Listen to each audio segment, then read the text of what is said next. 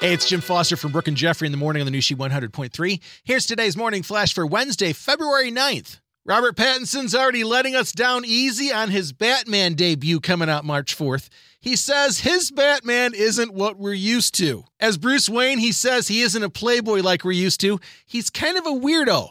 And he's a weirdo as Batman. So in other words, he's saying Batman is a loser and a moody Judy. Come on, man!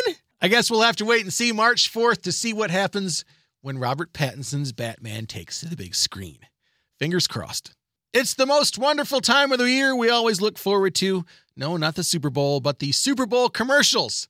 First, Scarlett Johansson and Colin Jost dropped their Amazon Alexa commercial. Hilarious! And now Arnold Schwarzenegger and Salma Hayek are going as Zeus and Queen Hera in a Super Bowl ad for the all-electric BMW.